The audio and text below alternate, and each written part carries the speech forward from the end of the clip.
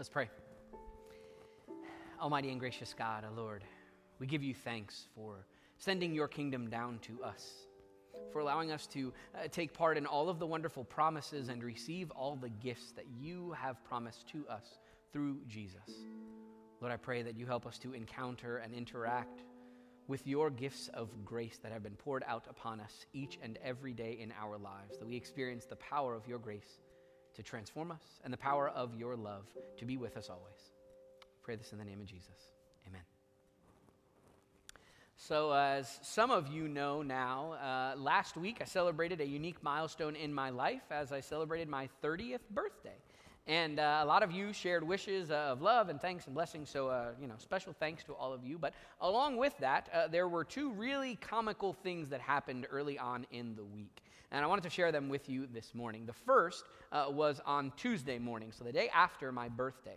And I walked into the office on Monday morning, and everyone greeted me and basically said, happy birthday. That was the greeting for the day. Well, Tuesday morning when I walked into the office, one of our volunteers, the first person who saw me, looked at me and said, good morning, old man. And I said, yes, finally, they don't see me as a kid anymore. All right.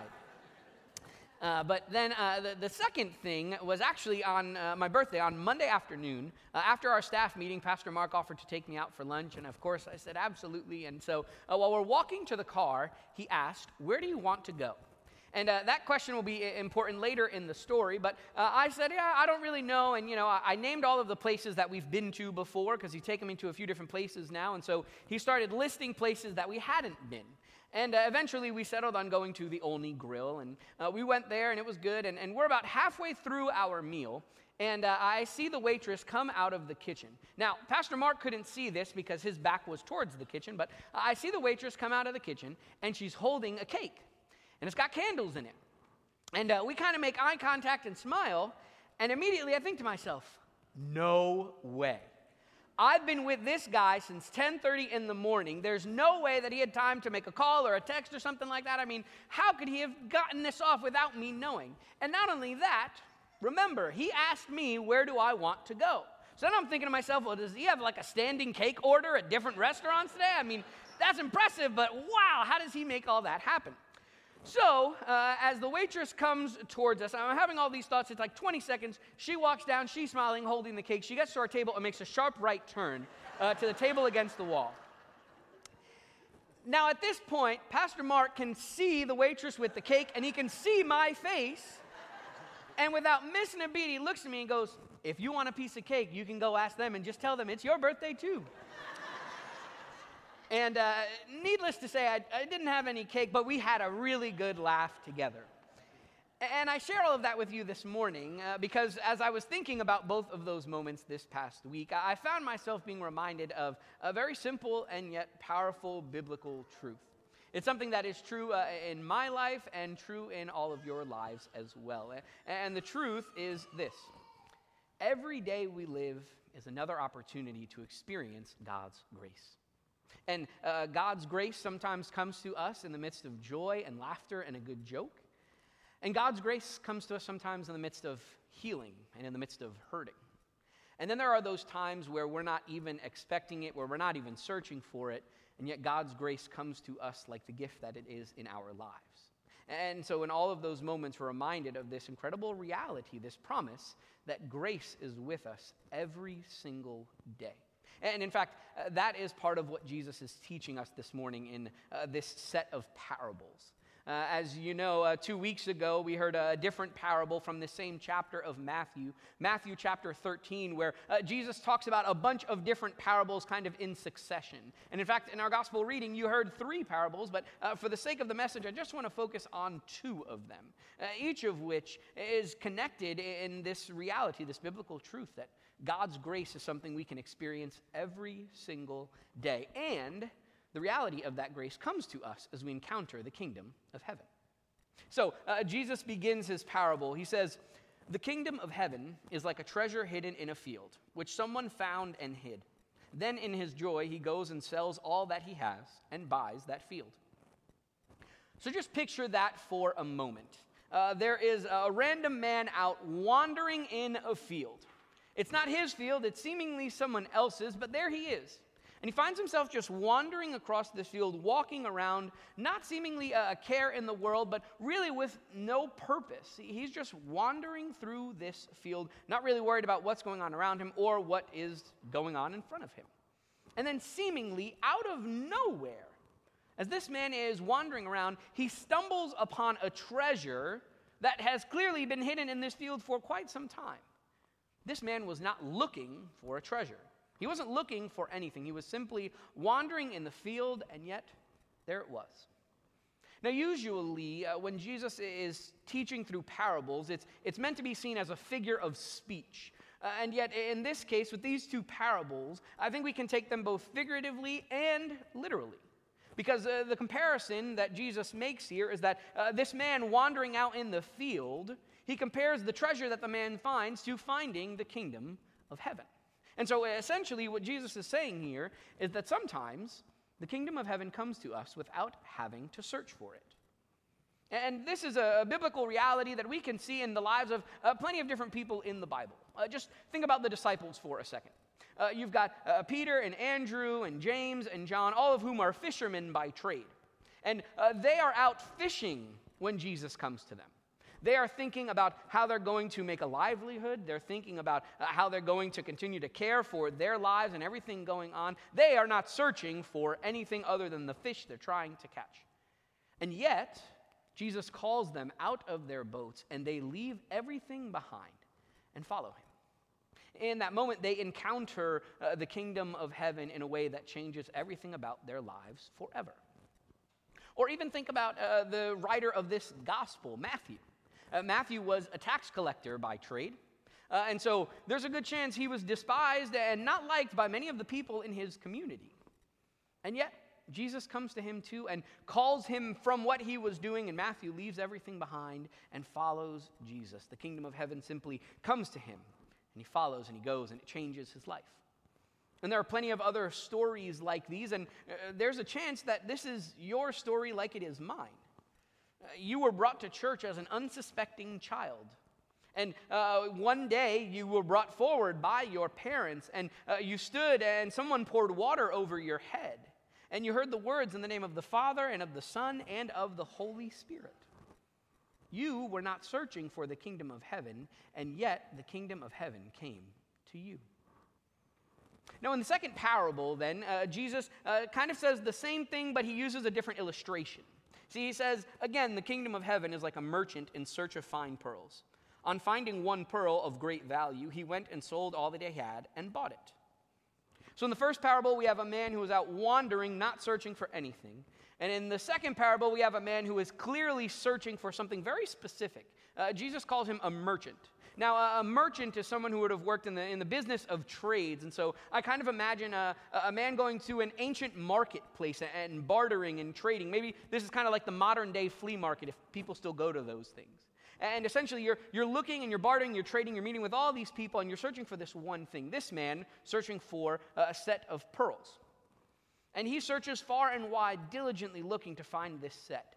And yet, all he finds is one pearl of great value. Not one set of pearls, but one pearl. When he finds this one pearl, he realizes that he has found what he was looking for, that this pearl is greater than anything else he could possibly find. And here again, this pearl, this merchant that is searching for the pearl, Jesus compares that to a person who is searching for the kingdom of heaven. And so essentially what Jesus is saying here is that when we are searching for the kingdom of heaven, we will always find it. And this too comes out of the other stories and the lives of people that we read about in Scripture. Some of the examples that come to mind are the woman that is in the crowd and who is searching for healing. And all she does is reach out and touch Jesus' cloak. And like that, she is healed.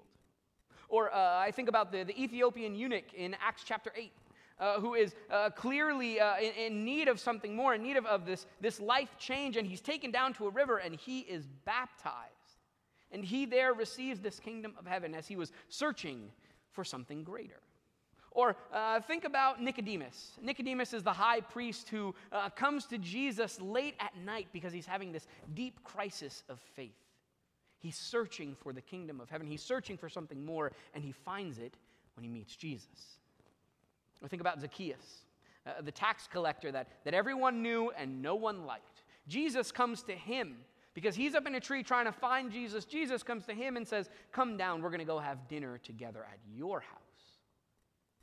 Then you even have John the Baptist, the one who was sent before Jesus to prepare the way for Jesus, and he too is searching for him, and Jesus comes to him and is baptized by John. And all of these stories and so many more, you have these people who for one reason or another are searching for God. They're searching for the kingdom of heaven. Maybe they're looking to find answers about something going on. Maybe they're looking for some sort of explanation for the brokenness in the world or the brokenness in their own lives. And the promised reality is that when those people and when you and I go and we search for the kingdom of heaven, Jesus promises to bring it to us. That when we search for Jesus, we will always find him. And every time we experience, every time we encounter Jesus, we encounter the kingdom of heaven. And so you've got these two men, these two different parables. The one guy who is out searching, and Jesus compares his empty search to the kingdom of heaven because he finds this treasure that he wasn't looking for. And you've got the other man who was searching for a set of things. He finds one pearl, and that one pearl is just like the kingdom of heaven because his search is done. And so in the midst of this, what Jesus is doing, the reason he puts these parables together is because he's teaching us about the reality of how any of us experience the kingdom of heaven. It's not about what we are doing or our own actions. It's not about the choices we make or even whether we're searching for it or not. The reality is the kingdom of heaven comes to us because of God's grace. That whether you are searching or not searching, God's kingdom comes by grace. It comes by grace for the people who are not looking for it, and they find it. And it comes by grace for the people who were diligently searching for it, and is presented before them. God's presence in our lives is only because of the grace that he has poured out upon us in Jesus. And the best part, the beauty of this gift of grace is that God wants to keep giving it to us. God wants us to constantly experience this grace every single day. He wants us to know that the grace that is found in his kingdom will always be ours. And grace changes everything. Look back at how the two parables end. Right, the first man who wasn't searching for anything, upon finding the treasure in the field, the parable ends by he goes and sells all that he has and he buys that field. And for the merchant, the one who was searching, when he finds that one pearl, he went and sold all that he had. This is the reality of experiencing life in the kingdom of heaven. This is the reality of experiencing life found in the grace of God. The grace of God offers people something that they can't find anywhere else. And once you've experienced God's grace, your life is different forever. You know that nothing else compares to that rich grace of God. And experiencing God's grace in your life causes you to see and value all of life differently. That everything about your life is different because you have received God's grace. Just like these men in the parable. There's nothing in this world that is greater than God's grace. And his promise is that his grace is always yours because of Jesus. And so because you have experienced God's grace in your own life, the reality is that every day you are living off of grace. Whether you've ever thought about it this way or not, every single day is a day when God's grace comes into your life. It is living and active and constantly working in it. And this means that every day is another opportunity for you to experience God's grace. As followers of Jesus, this is the life that we are called to. We're called to daily give thanks, to daily experience the grace of God in our lives, and to share that grace with the world around us. Because the beauty of this grace is that it never runs out. There's more for everyone, and that it is a gift from God. That there is nothing we can do to lose that grace, and nothing we can do to earn that grace. It is a free gift that God gives to us in Jesus. Whether we find ourselves looking for it and needing it, or whether we're not searching for it at all, the promise that God makes to me and to you is that his grace will always be there with us, because that is what he does in Jesus. In Jesus, God sends the fullness of his grace down to us. And he invites us to experience that grace every single day.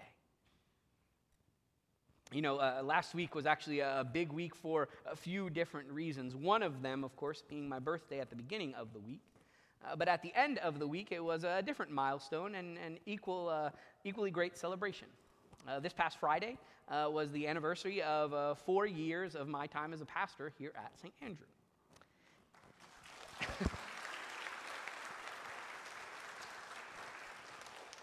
And I've spent the last week then thinking about this passage and these parables, and I've seen how what Jesus teaches us here has been true in my life over these last 4 years. That when I have been in desperate search for the kingdom of God, it has come to me. And in the moments where I least expected to find it, where I wasn't searching for it at all, the kingdom of God was there. And in all of those moments and so many more, I've been deeply reminded of the presence of God and the gift of his grace in my life every single day. And the reality that I get to share that gift, that grace with all of you, that you have reminded me that I am a recipient of that same grace. This is a promise and reality that I hope I've shared with you over these last 4 years, and it's one I look forward to continuing to sharing. As we begin year 5 together, there's really no better way to start than to point us back to the thing that brings us all together, to experience the reality of God's grace in our lives here and now and every day, to experience and encounter the kingdom of heaven that has come to us once again. My hope and prayer is that together we continue to experience that grace each and every day of our lives. And that grace works in our hearts to transform us, to transform everything about our lives now and forever. In the name of the Father, and of the Son, and of the Holy Spirit.